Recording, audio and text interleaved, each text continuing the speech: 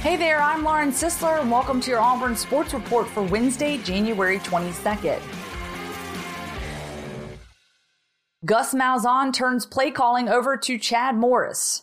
After one season back in the role as Auburn's play caller, Gus Malzahn announced he's turning the offense over to offensive coordinator Chad Morris.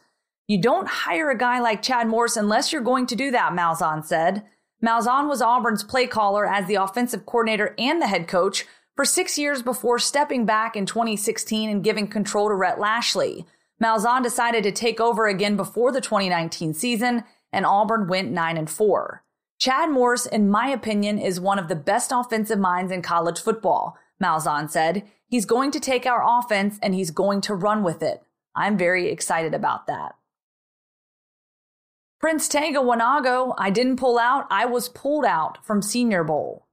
Prince Tega Wanogho's knee has been bothering him throughout the season, but he didn't expect to get pulled out of the Reese's Senior Bowl. On Tuesday morning, Wanogho found out he was one of the few players who was given the medical red flag and could not participate in practices for the bowl game. I'm not pulling out, Wanogho said. I was actually pulled out. During the season, Wanogho pushed through his knee injury, only missing the Kent State game and starting all of Auburn's 12 other games. Wanogho decided to play in the Senior Bowl because he wanted the chance to show his talent off. When he arrived in Mobile, he went through a physical, but he didn't realize they might give him a medical red flag. They told me there was fluid inside of it and it got swollen, Wanogho said of his knee. And yeah, I literally found out like this morning that they were going to pull me out. Number 16 Auburn looks to rebound versus South Carolina after back-to-back losses. Bruce Pearl wasn't surprised by the last week. He knew that eventually his team would suffer its first loss or losses of the season following a 15-0 start. He knew then number 4 Auburn wasn't necessarily as good as its ranking indicated. The Tigers, he believed, were a good team, but not yet a great one. Last week was a tough week for us, Pearl said Tuesday. As I've been saying, we have to play better if we're going to continue to win. That has been pretty consistent. It kind of caught up with us a little bit, particularly on the offensive end.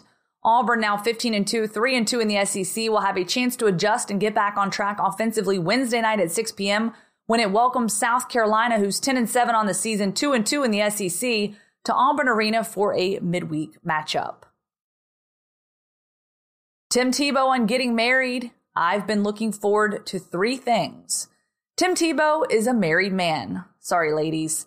The SEC Network analyst and former Heisman Trophy winning quarterback tied the knot recently with former Miss Universe Demi Lee Nell Peters in a ceremony in Cape Town, South Africa. I've been looking forward to 3 things, Tebow told People magazine. The first moment I see her in her wedding dress, the first kiss, and the first dance together as man and wife. It's such a special night. For more on the wedding ceremony and photos, check out Mark Heim's post on AL.com. Well, that's a wrap on your Auburn Sports Report. Thanks so much for listening. We'll check you back here tomorrow.